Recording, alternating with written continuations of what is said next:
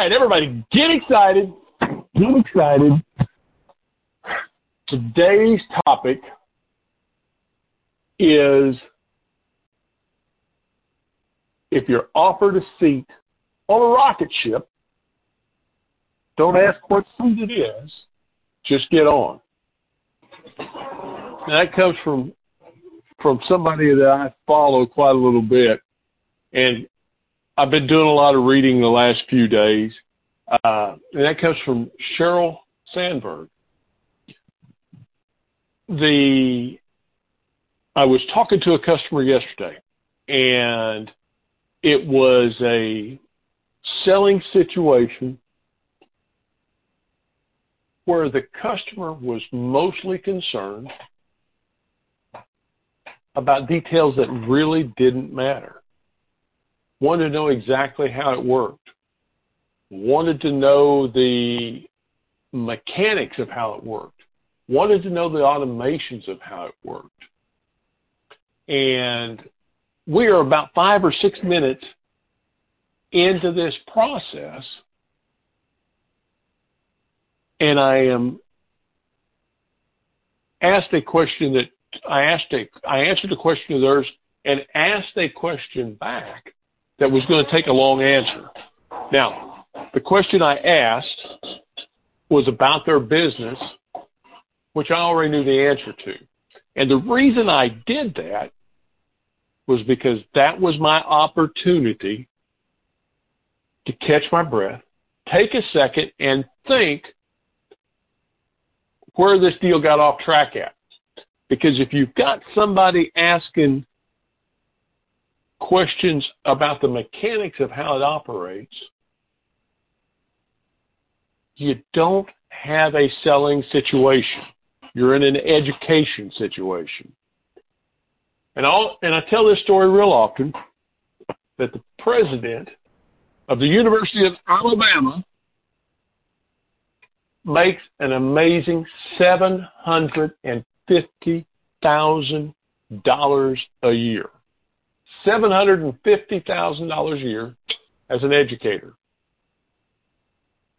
But some of you have heard of our football coach, Nick Saban. And I think we are getting up to where we're paying Nick somewhere with all of his bonuses, with all of his endorsements and all that. I think we're close to paying Nick Saban $15 million a year. So see, we don't pay as much for education as we do for entertainment and production. Because that's what Nick Saban does. He entertains us and he produces. So I step back from this deal and I take my breath, and they're answering away. And it was a good enough question that it probably took them 3 or 4 minutes. And I realized that they didn't perceive value in what I was talking about. They knew that it was a good opportunity, but they didn't see the value in it. They couldn't imagine it working. They couldn't imagine themselves using it. So what I did was put somebody on a rocket ship, and this is a business that does $200,000 a month in processing. I was going to give them a rocket ship that was going to save them about $6,000 a month, or about $72,000 a year, or over the course of the next 7 years, almost $1 million. But I didn't give them the value in that. So I'd give them the rocket, and we're just going to show them to the seat. I didn't have their buy-on to get on that rocket. I didn't have their buy-on that they believed that they could ever do that. So remember, when you're talking to customers, we can spend all day long, and this is the trap I got into yesterday, we can spend all day long talking about the features of it, And the features are, we can eliminate the fees. No longer will you have to pay those insanely high credit card processing fees. No longer, and that's all I did was give them a list of features. Well, the amazing thing is I should have done the arithmetic. I should have told them that they were going to have $72,000 additional dollars a year to grow their business.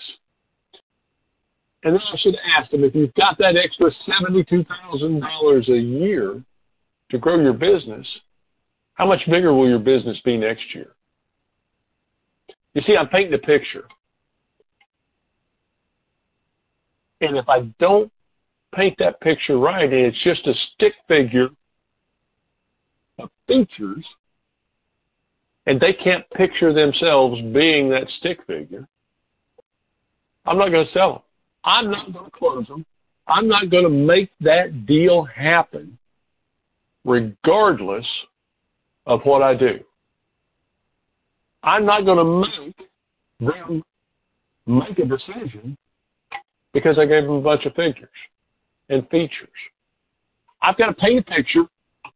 They've got to put themselves in that picture, and they got to buy into the fact that it's 2 years later down the road, and they've been using this and they're happy with it.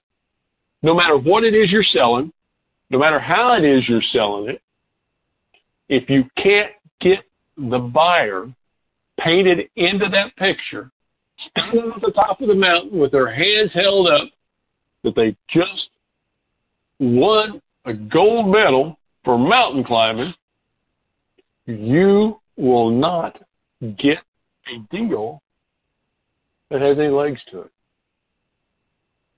That's when suddenly you have to become that salesperson that has to talk somebody into buying it. If you paint that picture right, you don't have to ask that customer to buy because they've already bought while you were taking those brush strokes and building. The most successful people in the world don't ask anybody to buy anything at any time. We hear the old story, always be closing, always be selling, ask for the business. And guys, I'm here to tell you that is all nonsense. The things that you've heard and the things that you've been told that salesmen do comes from salespeople who don't.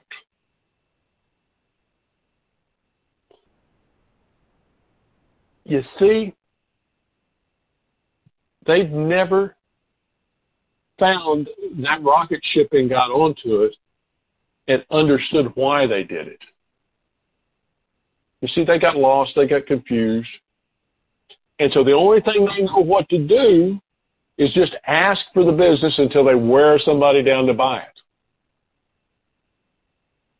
And our goal with our group, with our people, with the people listening to this, is not that you are the type of salesperson that will wear somebody down until they buy, but that you will paint a picture and put that buyer on that picture so strongly, so happily, and get them so excited that they're begging you to buy what you've got. If you can't get them painted in that picture, you've got to step back, you've got to take a breath, you've got to take a look, and you got to start repainting again. Ms. Vanessa, what would you like to add? I'd like to add that, you mentioned buying them, getting them bought into the idea. And it's really about emotionally connecting with them, you guys. It's about tapping into those spots that really trigger those emotions, the vacations, the tuitions for college for their children, the not necessarily the pain points, but those things that are going to make them envision themselves completing that task and getting a huge, massive goal done. So, you're coming from it from more of an emotional standpoint rather than an analytical sales standpoint. And I think that's part of what Mike's trying to touch on. So. Dead on the money. And I'm going to tell one more story. And Vanessa knows that I was a pretty good yacht broker, and I think I did fairly well. But last night, late in the evening, I got a phone call from one of my former customers. I had sold their houseboat. It was about a $350,000 houseboat that I sold for them. And I had to get them down almost $75,000 to put the deal together. But the way I did that was during some conversation we'd had earlier, we talked about them sailing the Great Loop, which is a course that goes down the Mississippi, across the Gulf of Mexico, back up the Atlantic coast, and back up through the Erie Canal and the Great Lakes, and it makes a complete loop of the eastern half of the United States. Well, what happened last night is they called me to tell me that they had completed the Great Loop, because we had spent so much time, and the closing on that other houseboat was their way of being able to buy the next boat so they could take that trip. And because we had painted that picture so well, they wanted to let me know that they needed to have another new boat in 2 weeks. Now, I've been out of the business. It's been 3 years since I have had any communications with them. But because that picture was painted so well, and they wanted me to paint that picture again, it created another deal.